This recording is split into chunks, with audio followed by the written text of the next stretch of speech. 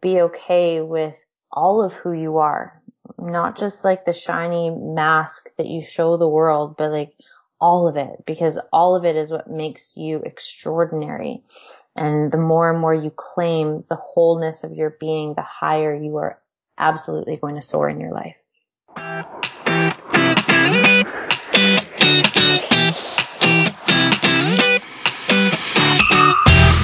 Welcome to Your Next Chapter, the podcast dedicated to providing you with the game changers and experts to tackle the next chapter of your life. Whether you want to start a business, switch your career, or just get inspired, I provide you the guests to give you tactics, strategies, and mindsets to build the life you want and crush your next chapter.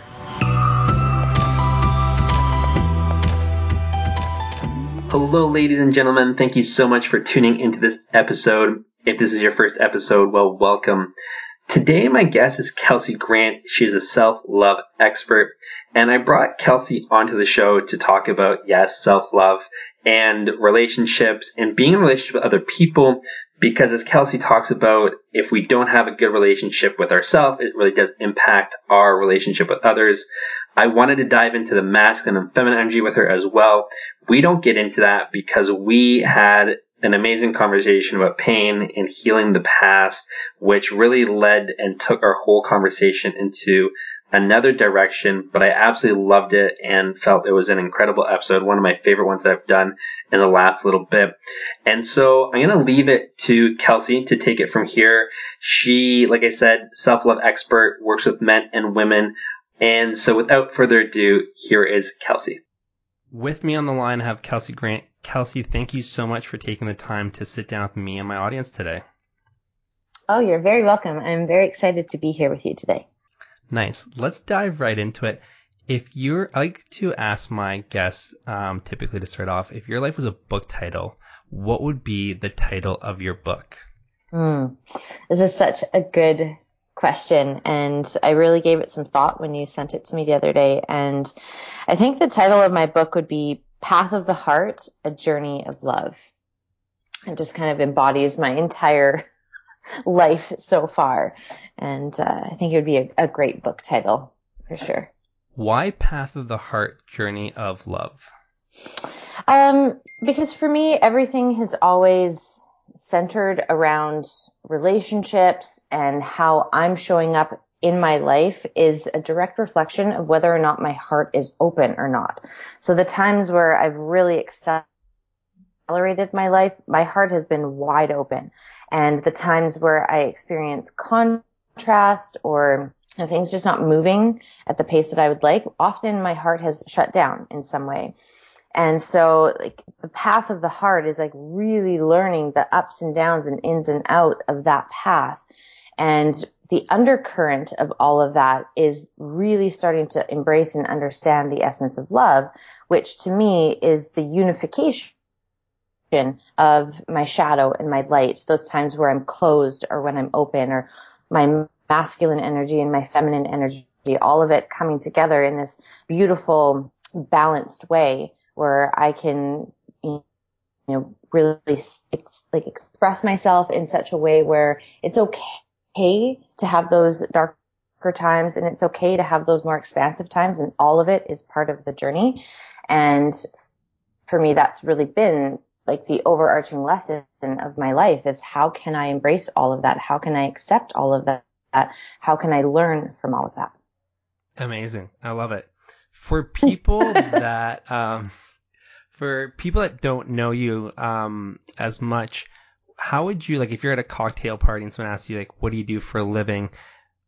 How do you answer that question? What I do for a living is I help people create better connection with themselves and other people. So that's really like the really simple answer to that. And like my process is all about the relationship we have to ourselves first and foremost, and to really honor that connection and really learn who we are on an intimate level, and what makes us really come alive and what shuts us down and everything in between. And then taking that information and that wisdom and that acknowledgement of who we are and bringing it into relationship with other people. And to me, like the most fulfilling experiences in life all boil down to relationships, whether that's a relationship with another human, relationship to money, relationship to your body, relationship, to your career and your purpose and what you're up to. And so everything is like built on this foundation of relationship. And it boggles my brain that there's so many people that will focus so much of their personal growth and development on everything but relationships. And that's the one area where we think that we should just automatically know what's up and know what to do. And that's often not the case. And there's so many things that get in the way of our capacity to connect with each other because our ability to connect to ourselves is fundamentally impaired. And so I support people in uncovering those blocks that they have to the connection with themselves and with other people. So that's what I do. When you tell this to people at a party, do their eyes like light up, or do they kind of like turn away? They're like, I do not want to talk to this person anymore. They're like, this is too much for me. I feel it's going to be one or the other. I know. This is just my guess. I feel like I've been really lucky in the sense that it's more the eyes widening up and like, yes, that totally makes sense to me. And that's kind of how I gauge whether or not I'm in the right community or not, and whether I'm around, people who are, vibing on the same level as their response. And, sometimes they do shut down and that's okay. If people aren't ready to go there, it's not my place to put them on a path that they're not ready to head on onto, or maybe they're not meant to. I don't know. But luckily for me, so far, it's been the other side of the coin, which is, that's really cool. Like, that makes a lot of sense. I'd like to get to know myself better and be more effective in my relationships. Which is, a healthy way to go about it. We should all, I'd like to think that everyone has that mindset where, we all want to improve ourselves in our relationships, but it's not always the case. Some people just feel they're good or they don't want to really address that part. But when I meet people like that, same thing, right? It's just being around people that have a growth mindset as opposed to a fixed mindset. Totally. Absolutely. I want to start off by, you just wrote a post and it's on Facebook right now. It's Pain is Your Messenger, and your phone was blowing up before we got onto this call. And I said to you, the way you can tell a post is good is like depending how many messages you get about it, because I feel the same. That's what happens to me when I write stuff. And so let's talk, because this is really interesting. And so I kind of want to use this as a starting point for the conversation. In the post, it says, heartbreak happens to soften you, not to close you up. Is this post entirely about, if you have a heartbreak from a relationship, or can pain be a messenger, whether you're just alone in your life and you're struggling with something and you can use that pain to grow and kind of guide you to where you need to go? I'm curious to know. I think it encompasses all forms of pain. And heartache is heartache, whether or not it's coming from a relationship and, a breakdown in a relationship or a breakdown in any other area of life. Pain is pain and heartache is heartache. And, when things don't go according to the idea that we have about them, manifesting or how they should come to fruition, that does cause heartache, and it does cause pain, and all of it can be used, to get yourself on track and to maneuver in such a way where you do get to know yourself more intimately, because in those moments of pain, you get to see what's kind of lurking in the background of your mind. Like you get really well acquainted with those stories of the mind that are really disempowering. You get to see firsthand what dialogues and narratives are actually keeping you bound to your smallness and to your limitations and to, for lack of a better term, your mediocrity. And when we face pain and when we come face to face with any type of pain, those stories and those narratives are going to bubble to the surface, and we can't outrun them unless we're numbing it out with, drugs, sex, alcohol, booze, all of those things are numbing so that we don't actually have to hear and feel into the pain and hear what it has to tell us. So I think it's applicable for any type of pain. Absolutely. Let's dive into that, the pain, feeling that pain. I'm doing research for a course, and I've been talking to like 40, 50 friends, kind of finding different aspects of their lives that, they're kind of struggling with. And my one friend said it'd be really interesting if you create like mental models or like emotional models. When you're talking to experts, it's like, like try to like almost decrypt like what they do in certain situations. So that way people can take these mental or emotional models back into their own life. So I'm curious to know in your life, like when you face pain, right? Because I'm sure pain comes up for you. What is like the mental model or the emotional model like that you would have for that to really walk and navigate yourself through that? I mean, the first thing that I always have to do is make a declaration to myself that I'm willing to feel this pain and I'm willing to have it use me for something greater. And so that's the first declaration that gets made. And from there, like, it's about creating the conditions in my body and in my life that allow that awareness to rise up. So like I said, if I'm numbing it out with distractions, with drugs, alcohol, sex, any of those things, I'm really not going to access what there is for me to learn. And so I've learned by doing those things that they're not effective. And instead I put things into my body that are actually nourishing. So I'll prioritize like drinking lots of water, going and getting green juice or green smoothies and starting to move my body in like really intense ways, like going for runs or bike rides and burning through a lot of that energy that contributes to those negative mental stories. And if I keep that, it's almost like a mantra of like, I'm willing to see this differently. And I'm willing to allow this pain to show me something that's been hidden from my point, like my consciousness, my point of view. And I'm also going to allow this pain to use me for something greater. I was listening to a program by Bob Proctor, like maybe 5-6 years ago. And it was about heartbreak and infidelity.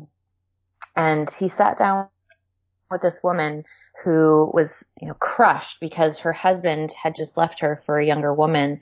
And she just was so racked with this pain that she couldn't really show up to her life.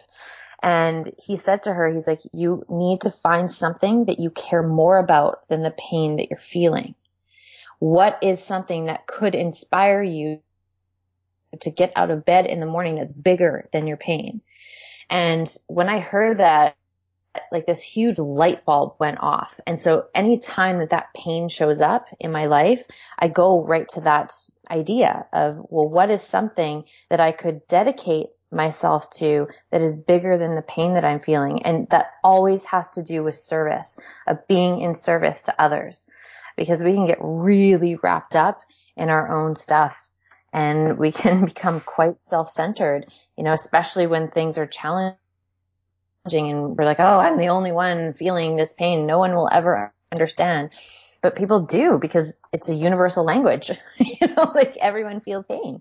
And if we can find within ourselves that thing that we care more about than the pain that we're feeling, it will help us move through those stages of grief or those stages of pain from a more empowered context. So that thing for me that I made the declaration of, like when I was feeling, some of the deepest pain and despair I've ever felt, was to teach 500,000 people how to learn to love themselves better. That was the thing that was bigger than the pain that I was feeling. And that's a pretty big thing. Mm-hmm. And I had to keep, looking at this, almost purpose statement that would compel me to look at my pain differently, because that intention is so monumental and it's going to take something for me to achieve that. And every day I just woke up and dedicated myself to that ideal. If I was that person who was going to lead 500,000 people to learn how to love themselves better, who do I need to be today? What do I need to become today? What do I need to face within myself today? Because I cannot lead on that level if I am not willing to face myself, and if I'm not willing to face my own limitations and my own darkness and those pieces of myself that I would just like to disown and pretend that they don't exist. The degree to which I can support people is the degree to which I'm intimate with my own shit, to be perfectly frank. And that's super powerful, right? The way you're looking at and approaching it is, Jim Rohn always said, become a millionaire not for the money, but for the person it'll make you. And I think the same way that you set that intention for yourself of helping 500,000 people, you knew that you would have to overcome your pain and understand your pain in yourself in a higher magnitude to really be able to serve that many people, because you wouldn't be able to really make an impact on that many people unless you had a lot to offer, like you said, really be of service to them. Because it's one thing to say, I'm going to help 500,000 people, but if you don't actually have something of value to give them, then it's going to be really hard to follow through on that intention. Absolutely. And people will pick up if you're a fraud. Like, they really will. If you haven't done your own work on the back end of your life, people will sense it. They'll be like, something is off there. And so that was like a really big thing for me. I'm like, if I'm going to lead in this way, like, it has to come from a place of genuine truth. And if I'm not willing to meet myself in those, darker places, how can I possibly meet someone else in theirs? Like, if I have not worked myself through those kind of dark nights of the soul, I can't actually hold space in a way that is effective when people are hitting like these really low lows and these really dark times in their life, if I haven't been willing to go there myself. And I totally agree with that. Like, even for me, I've been on this journey where I think I told you in our conversation prior, in a podcast, I came forward about being bisexual like 2 months ago. And so for me, it was, it's not that I have the answers for people, but I'm on this journey, right? And I feel like I'm hoping to communicate to my audience that I don't necessarily have all the answers for people, but I'm seeking out people like yourself who can kind of shine light on different aspects of my life and their life, where we can kind of find a way to navigate through that darkness, because there is no shame in admitting, and this is kind of where I'm at, and acknowledge, like, to be in a dark place and knowing that you have to work through that darkness to get to a light. Because I feel at the end of this journey for me, I'll be able to hold more space for people.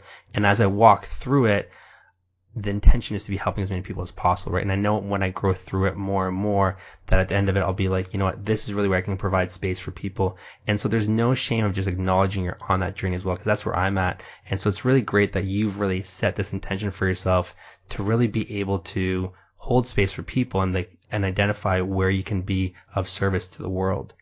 Thank you. Yeah, it's not easy. It is really not easy some days, because I have to embrace my own darkness. And, I feel that that's where our power comes from, is when we actually can unite our darkness and our light, not just, kind of push our darkness aside and prioritize only the positive or good things about who we are. Like, we've got to embrace all of it. And as we embrace all of it, that's where we get our power from. That's where we experience things like flow, or like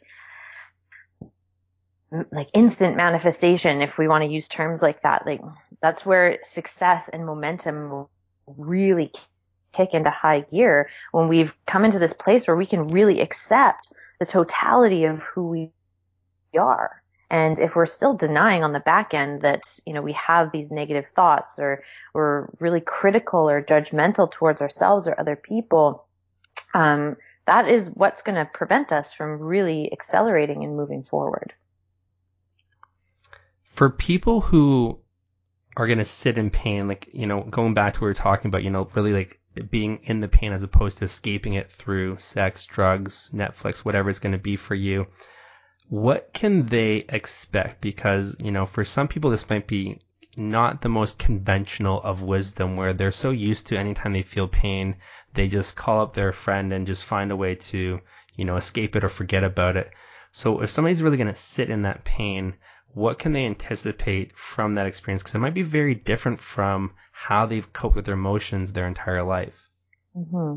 I mean, I can only speak from my experience, and I don't want to assume that my experience is a universal experience, but my experience of sitting with it is that there's actually a change in my body. Like, it kind of feels like my skin is crawling a little bit, and I want to escape it. Like, I want to shake it off. And like, it's almost really hard to be with that sensation in the body.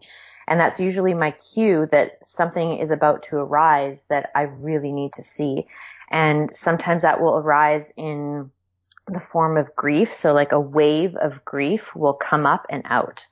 And for me, like I'm a big crier. So for me, like my pain is released through like crying. I know other people, it's released through things like anger, and it comes out, in bursts of anger. And that's where we need to be responsible for, how it comes up for us. Like I would never go into like a public setting and do this type of work.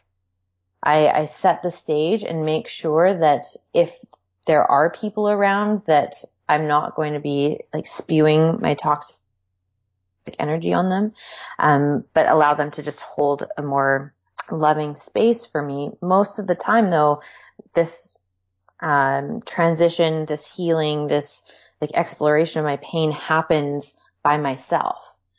And so it'll be when I've got space and time to just sit and really contemplate what's there and feel it. And for me, there is a tightness in my chest and sometimes in my belly, and it feels like really restrictive. And then once it starts moving like up, like close to my eyeballs, because I'm a crier, so it's going to come out my eyes. And then it just releases. And for me, it looks like ugly crying, like really ugly crying. And at the same token of that, like that can't last forever. Like even if like it is a really intense experience, like we only have, so much energy that we can put towards that. Like we are going to exhaust ourselves at some point. Like if you're really giving it your all and letting that ugly cry happen, it's going to get tiring at some point. And when your body kind of gets tired and you're like, oh, okay, there's nothing more right now. And then all of a sudden, once that happens, there's this soft calmness and this serenity that follows. So it's a very interesting process of like, it builds up, then it comes out, and that's intense. It's, very, very, very emotional for most of us. And then there's this calmness, and it's in that state of calmness and serenity where you actually access the answer, the next step forward for you. And so that's really been how it is shown up for me. And, like I said, that's not a universal experience. That's just mine. And, for many other people, their experience of pain might be different. But having worked with a lot of people in the last 7 years, like it seems to be pretty standard and par for the course that if people just sit with it and allow it to come up and out in a, responsible setting. So, you're at home, you're in a safe place. Like it's not going to destroy you. It's not going to take you under. And I think that's what people are most afraid of. If they actually let that experience happen, that it's going to take them out and they're not going to be able to recover from it. And, like I said, like there's only so much energy that you can put towards that until your body is like, okay, that's enough for now. And there's a state of calm, and then you go back on the upswing. And then it may show up again depending what you have to process. Like, especially with heartache or loss of some kind, like there will be multiple waves of that happening, and to just embrace it. Like, okay, the wave's coming. I know it's coming and I can always feel it because I kind of feel funky throughout my day when I'm about to have like a release like that. And so I just allow myself to go there. And, that cycle, happens maybe it's an hour max of time that, for that processing, and then it passes. And, when I need to release that again, my body will tell me and my heart will tell me. And there's always like some pure golden nugget that comes out of it. And even if that golden nugget is just a sense of serenity and calmness and stillness that is incredibly sweet after we've gone through like a lot of tension and restriction and really shutting ourselves down. This buildup, does it happen over, like a day, a week, a month? Like, it seems like when it comes, you said it's kind of like about an hour where it kind of wash over, but like how long is the buildup, or does it vary depending on what you're working through? For me, it's always varied on the context and the situation. So like here's something that is quite common, where we'll deny what we fundamentally need in a relationship, and we'll expect our partner to fulfill on something that we're not really giving to ourselves, like nurturing or self-care. And so we'll hit a point where we're depleting ourselves because we aren't actually giving ourselves what we need. And so in a situation like that, it kind of builds up over time. And for me, it's about like a month where that will like build up to the point of like, oh, no, I just need to like break down and have that release. And then other times when we're actually faced with a really challenging circumstance, like a loss of a job or a family member, a friend or a relationship, like it can come up so quickly. Like anyone who's ever gone through a breakup or heartache knows that it comes up fast and furious. And it really doesn't take long for that, tank to get full where you're like, okay, now the release is coming. The processing of the pain is coming. So I think it really depends on the circumstance and whether or not you've allowed yourself to process pain in the past. Because if you haven't, it just gets stuffed inside of you. And the next time something painful happens in your life, you're now activating every bit of unresolved stuff within your psyche. And that's why it can be so daunting and scary, because we're like, I have like 20 years worth of pain that I haven't dealt with, and I know it's coming up and I don't want to deal with it. But the more that we embrace that experience, it's like, yeah, there are going to be some ugly cry days, and that is so okay. And then it will pass, and then you're going to feel like the warmth of the sun on your skin again, and everything comes back to life. And so if we've been in that habit of suppressing or repressing our pain, when we do face these circumstances, it will come back up again. And if we know that going in, we don't have to almost take it so personally when it happens. We're like, oh, this is just, something that I stored away a long time ago because I, didn't have the tools, or I didn't have the awareness or the capacity to deal with it then, but I clearly do now. And so I'm going to give myself permission to release it so that I don't have to carry this anymore. And it can be a very liberating experience if we embrace it.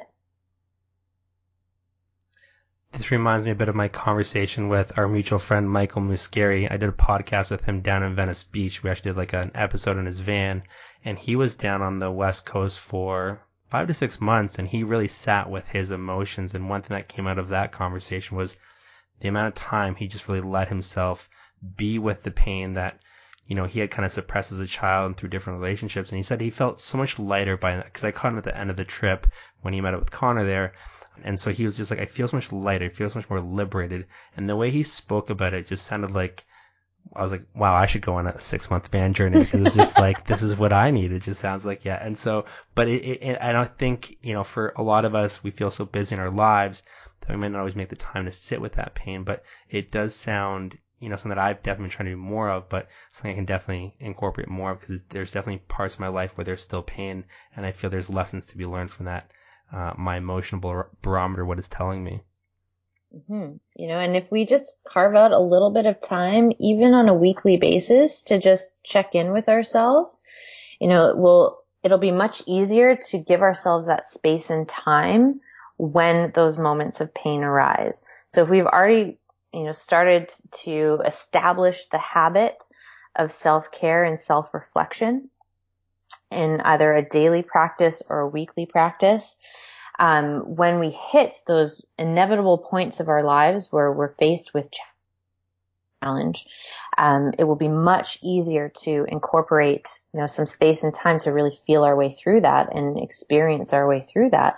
Otherwise, like you said, like the schedule gets jam packed and there's just no space. And so the lack of space is, to me, like a pretty big problem as to why like so many people are repressing and suppressing what's really there for them, because they literally create their lives in such a way where there is no space, and I love what Mike did, going away for a couple months, and like it was just him, him and his dog and his band. There's not a lot that you can use to then distract yourself from what is there to be faced. And if we keep, busying ourselves and speeding up the pace of our lives, it becomes increasingly more difficult to really tap into what's authentically there and what's authentically being called to be felt. And so if we can prioritize that in our day-to-day lives, even taking like 15 minutes every day for, either a meditation practice or journaling or yoga or anything that has you connect with you, and that becomes a habit within your daily life, it's much easier to create the space and time when you will need to process anything substantial in your future. When you feel those emotions creeping up for you, is there like a set process for yourself? Like, do you meditate? Do you do like a bubble bath? Like, when you know it's coming, like, are you so proactive that you like, I'm going to go home, time block an hour, and then this is what I'm doing? Or is it fluctuate depending on what you feel you need and what your body's telling you? For the most part, I will do my best to kind of pull it out of myself. So if I feel like I'm on the verge of doing a release like that, and let's say I feel like an intensity of sadness and it's like welling up in my heart and I can feel it coming up into my throat and I know that it's about to happen, I'll trigger myself by putting on a piece of music that inevitably is going to stir up some emotion so that it gets that movement happening. And other times it's just really organic and it'll just happen. And, I'll be in meditation and all of a sudden be overcome with emotion, or like realize like, okay, there's something for me to look at here and process here. And then I might pull out my journal and journal it out, or I might literally just cry in my meditation. And after my meditation is complete, like sometimes that's all it takes to process that pain.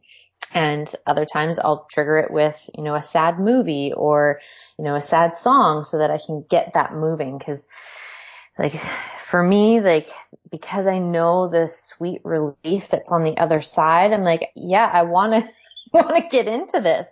Like, I don't want to hold like this weird restrictive space around my heart and like kind of cage my emotions anymore. Like I want them to come up and out so that I'm really available to my life and really available to the sweetness of life. And the more I kind of shut down my emotions, the duller my experience of life becomes. So if I open up to the totality of my emotional experience, I really then can tap into the sweetness that is available in life. And that's a really wonderful thing. It's the yin and yang, if we let our darkness in, then we let more light flourish. And so that makes 100% sense. Mm-hmm. Yeah. I want to shift gears a little bit here. When we chatted prior to this podcast, you talked about discipline and commitment. Mm-hmm. These are two words that, discipline and commitment are in our society, not lovely words. Like, people hear that it's like, oh, those aren't very sexy words. It's like discipline, commitment. But you say these are really important aspects of our life that kind of don't get talked enough about because for that reason, there's almost a stigma around them. Mm-hmm.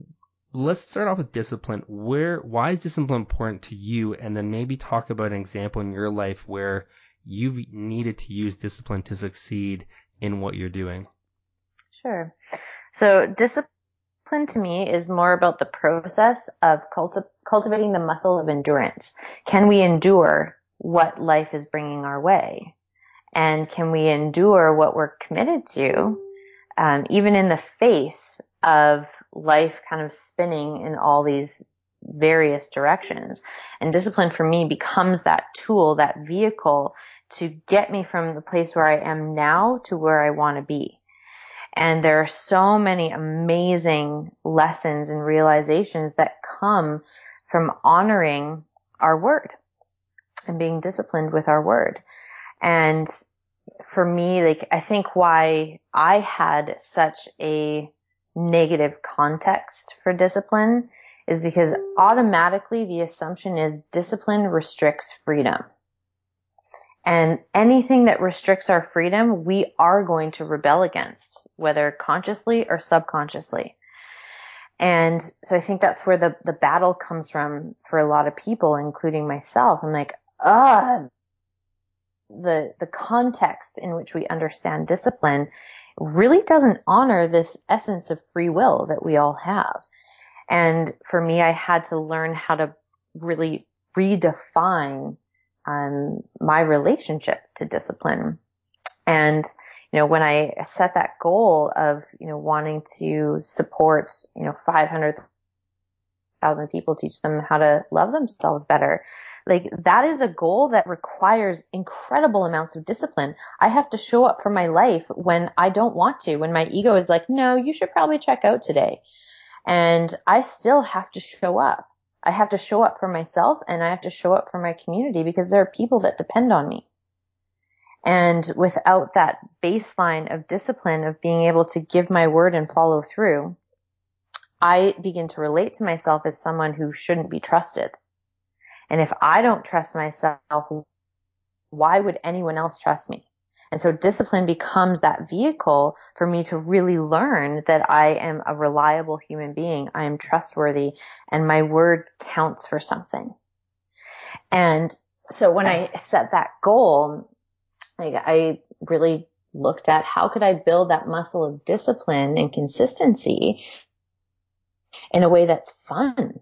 It doesn't have to be like this boring, restriction of freedom. I could really play with it in a way that enabled me to still develop that muscle of consistency and really honor my self-expression and my freedom. So I decided to learn a new chord on my guitar every month and write a song with that new chord and put it on YouTube. So that became my discipline. Every single month I would have to, invest the time and energy to learn a new chord, and then sit down at the creative process and write a song, and then be disciplined enough to get behind the camera, film the song, and put it on the internet.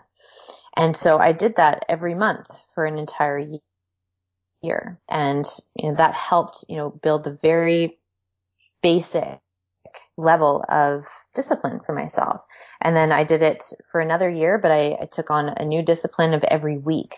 So every week I filmed a YouTube video with my roommate at the time, and we had a YouTube series. And so we did that every week.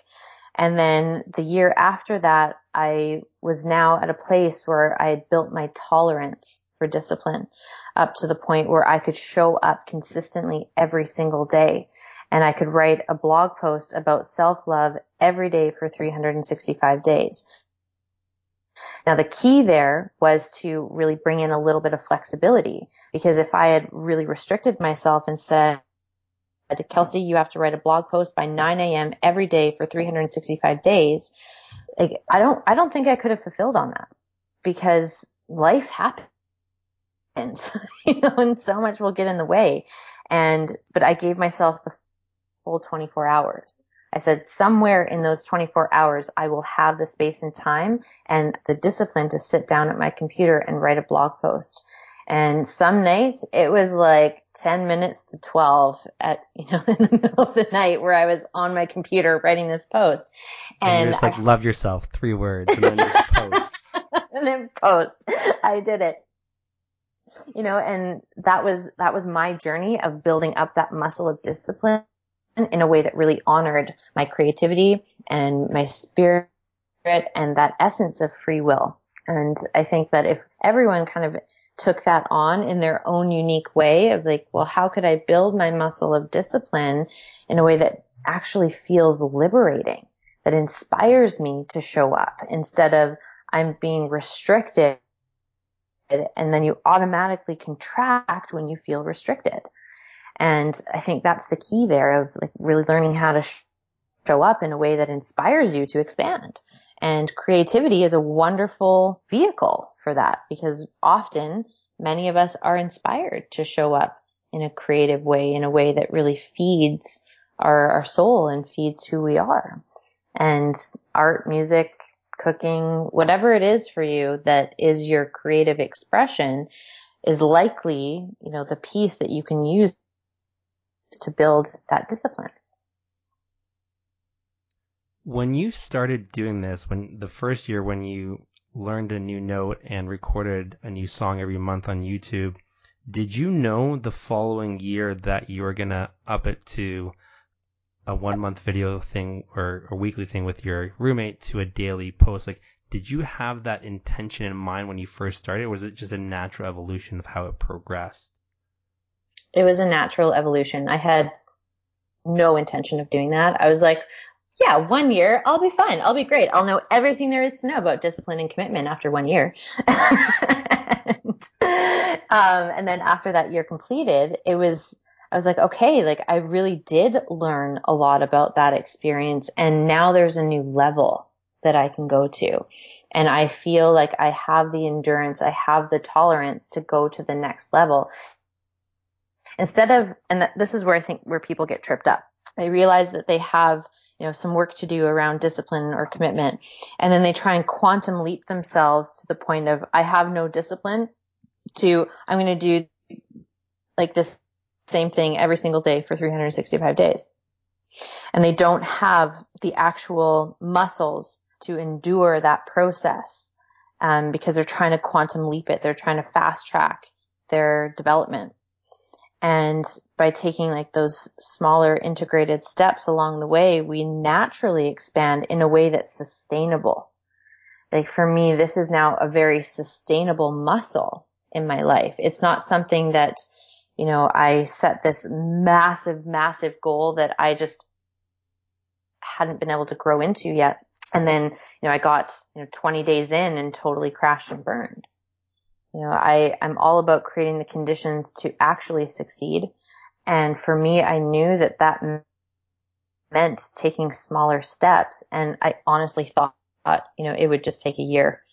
And then when I got there, I'm like, okay, I want to go to the next level. I want to challenge myself. And I now know that I'm capable of showing up every month. So the next natural step that is still a stretch, like it's still a stretch to show up every single week and publish a video on the same day every single week for a year. That'll take something. And then after that completed, I'm like, oh, okay, like the next natural step is, 365 days. And even that I had a ton of resistance with. Like it was actually Connor's idea. He was like, Kelsey, maybe you should do this. And I was like, I'm good. That's a crazy idea, Connor. I'm not doing that. And I'm so glad I did, because like I really got to see what kind of gets in my way of my potential. Because when I make a commitment like that, I make a goal like that, an intention like that, everything that is unlike the nature of that intention came to the surface. So I had to meet all of my resistance.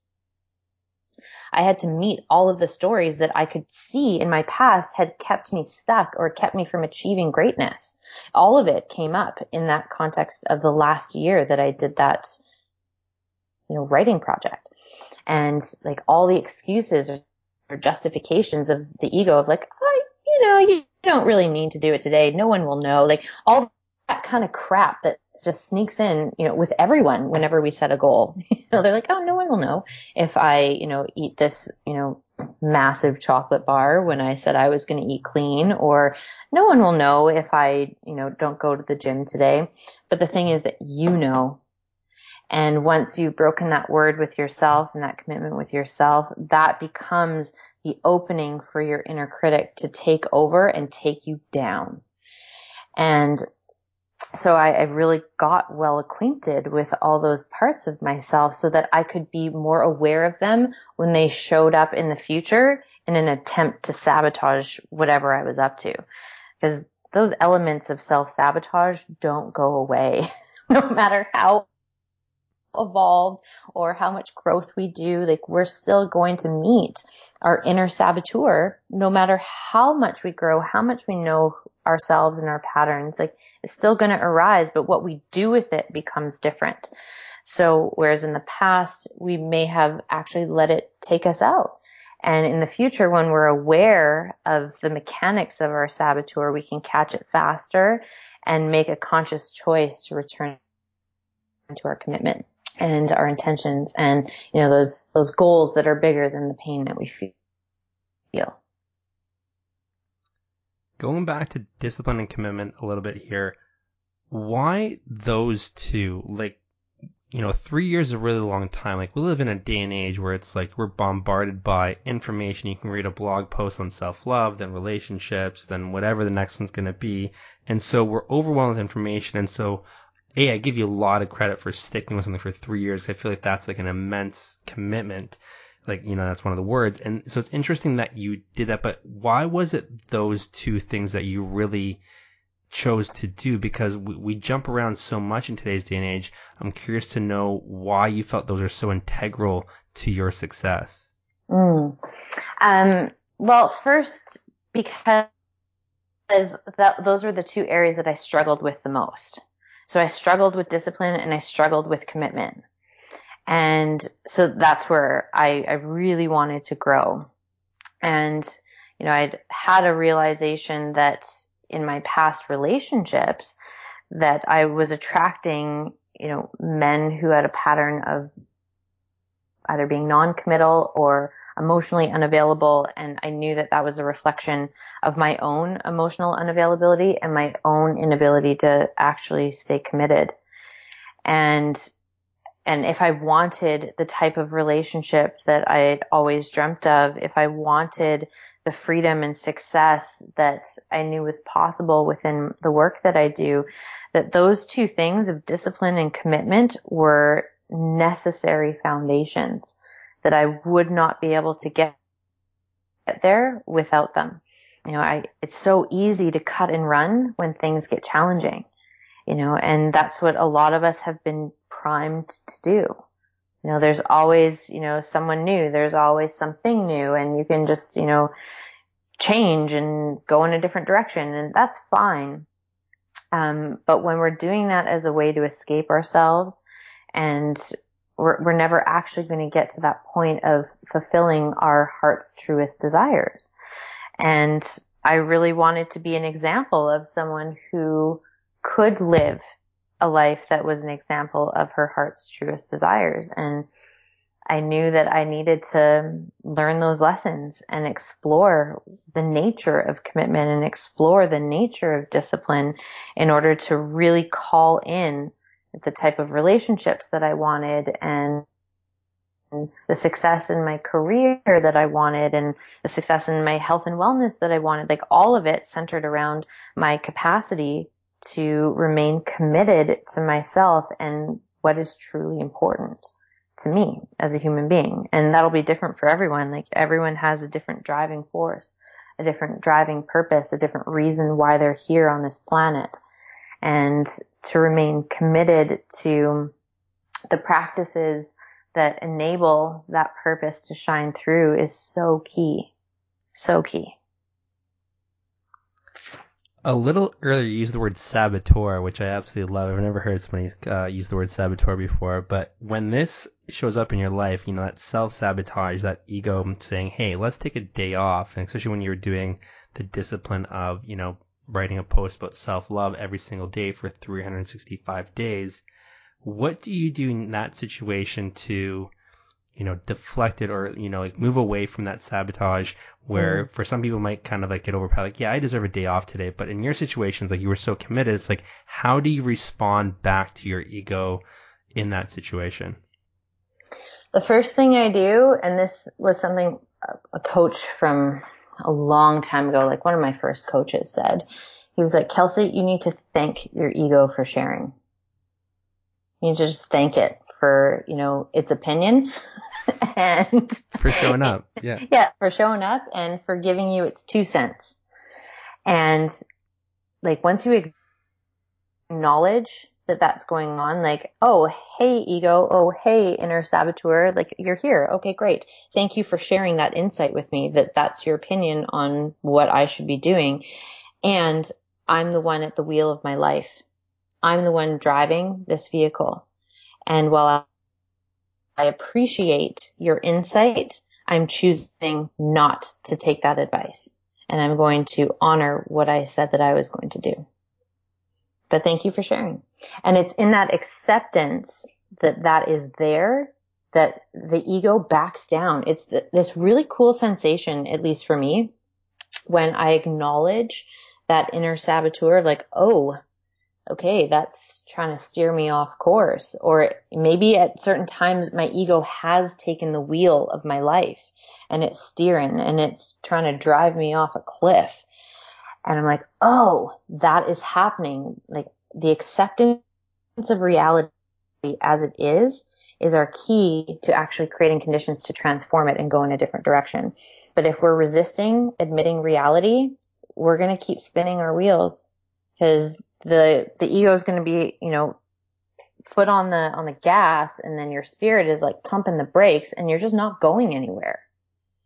And if we can come into a place of acceptance of like, oh, well, thank you for sharing that insight. I'm going to make a conscious choice to do something different.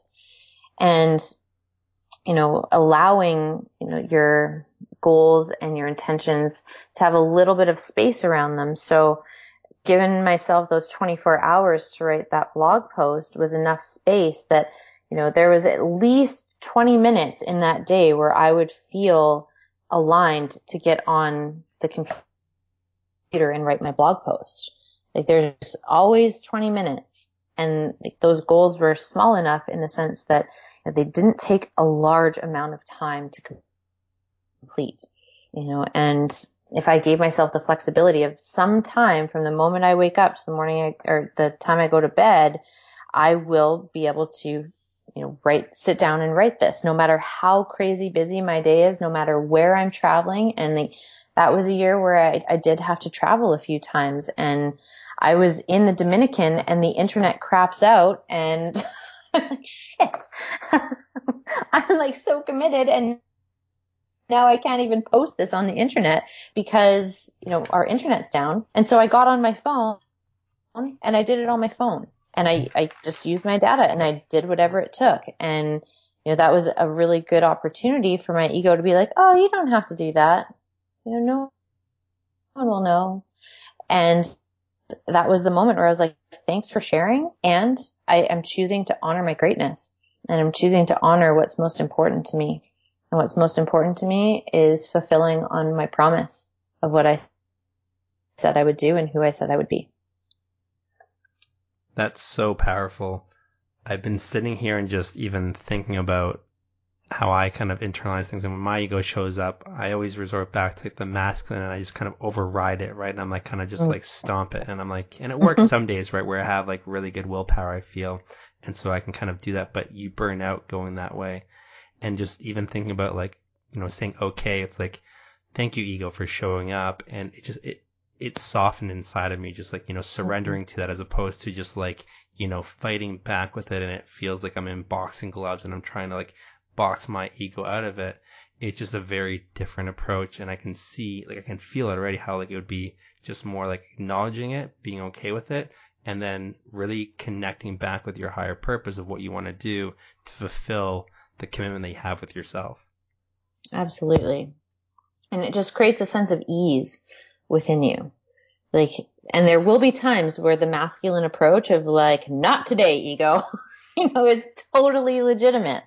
And for men, I really feel like, that is going to be the default for them more times than like acknowledging and surrendering and softening to it. And both are important for both men and women. Like there will be times where women have to really step up and be like, not today, and keep trucking. And then there's other times where it's like, okay, yeah, thank you for sharing. And I'm still choosing to honor my word. And like there's not a wrong way of doing it. It's just the way that feels most aligned to you in that moment. This would be the perfect segue for the conversation on masculine and feminine energy, which I really want to dive into with, but we're running out of time and I do want to be respectful. We didn't even get into acknowledging and appreciating yourself. So there has to be a 2.0 at some point. I don't know when it's going to be. It's going to be down the road because I feel like we only covered 50% of what I want to talk about today. And so, but before we wrap up, talk a bit about your coaching. I want to give you an opportunity to talk about the work that you're doing in the world and the coaching that you're doing and how people can find you. Awesome. So I run a program for women. It's called A Year of Love, and it essentially is a curriculum for creating incredible relationships and the love that you've always wanted. And so we start with self-love, we do mindset, we do understanding men, we do embracing your feminine, and then we end the year on partnership tools and essentials. And so that's really my main focus. I also do work with couples and supporting men in understanding, what the feminine is actually saying, and supporting women in understanding what the masculine is actually saying, and really getting into the two different operating systems that the masculine and feminine have and decoding what's going on there. And so that's really the kind of the crux of what I do. And if you're interested, if it feels good to you to reach out, I would love to connect with you. And you can do that on my website, which is www.kelseygrant.com. And the first program you mentioned, that's an online program, right? And the second one is more live and in person or through Skype. Is that kind of the breakdown of them? Yeah, they're both online programs. So the first one, the group program, is a conference call style. So everyone calls into the conference call. And with the couples work, it is also done on a conference call. And we do, individual coaching with both partners, and then couples work together. And all of that's done on the phone. Amazing. Thank you so much for your time. I'm going to put all those links and your social media in the show notes for people to reach out to you. Any last words you want to wrap up with here? Oh, any last words? That's so big. So big and broad, I know it. Some people get really stumped by it. They're like, no last words. I'm like, okay, you can take that way out. I feel like the thing that, really honors our conversation today is be okay embracing it all. And be okay with, all of who you are. Not just like the shiny mask that you show the world, but like all of it, because all of it is what makes you extraordinary. And the more and more you claim the wholeness of your being, the higher you are absolutely going to soar in your life. Amazing. I love it. Thank you so much for your time today, Kelsey. Appreciate you taking the time to sit down and chat with me and my audience. Absolutely. Anytime.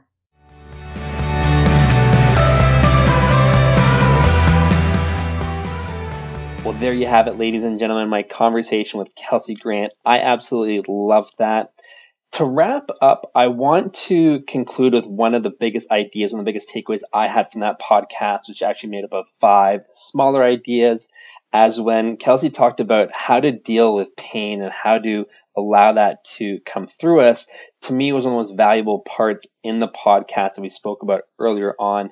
And the 5 steps that she outlined was, the first was to declare that you allow yourself to feel that pain, that there is no shame there, that there's no guilt, and you allow that pain to serve something bigger than yourself, to learn from it. But we need to give ourselves permission to feel that pain, to start off. And it's a declaration, as she said. Secondly, she nourishes the body. And so this might mean putting in healthy food, a smoothie, juice, whatever it is, to really allow yourself to have the energy to let that pain flow through you. Third, she engages the pain. And what she means by this is moving the body in some intense fashion or manner, whether that's going biking, going to yoga, doing a workout, as opposed to letting that pain bottle up inside of us. It's about activating it and moving the body so we actually get that energy flowing through us. And when we, going back to the first step, we give ourselves permission to do this, we feel more comfortable with it. We acknowledge that there's going to be things coming out that might be from our past and a decade ago or wherever or recently, but we are creating a space to cultivate this and feel this energy as opposed to toning it out and numbing it and suppressing it. The fourth thing she says is to a willingness to see it differently. So this is pain we might have felt before, but having the lens of how can I see this differently? How can this serve me in some way, shape, or form? And fifth is what is something I care about more than feeling this pain? And this is where Kelsey talked about serving 500,000 people and finding something bigger than yourself or more important than the pain to really allow yourself to move through it, because we can think about the pain for so long and allow it to hold us down, but it's really finding something that can move us through it and past it. And so that was the 5-step process she outlined for dealing with pain, which I found super valuable in the podcast, and I really wanted to highlight that for you guys. Lastly, I'm going to be launching my course, Align and Accelerate, for the second time starting January 29th. This course is all about crushing your goals in your personal life. If you're launching a business, it's about helping you with that launch. If you're in a small business and want to accelerate, it works in that capacity. There will be a link in the show notes about it, so feel free to check that out. It's starting January 29th. Thank you so much for tuning into this podcast, and I look forward to having you on the show next time.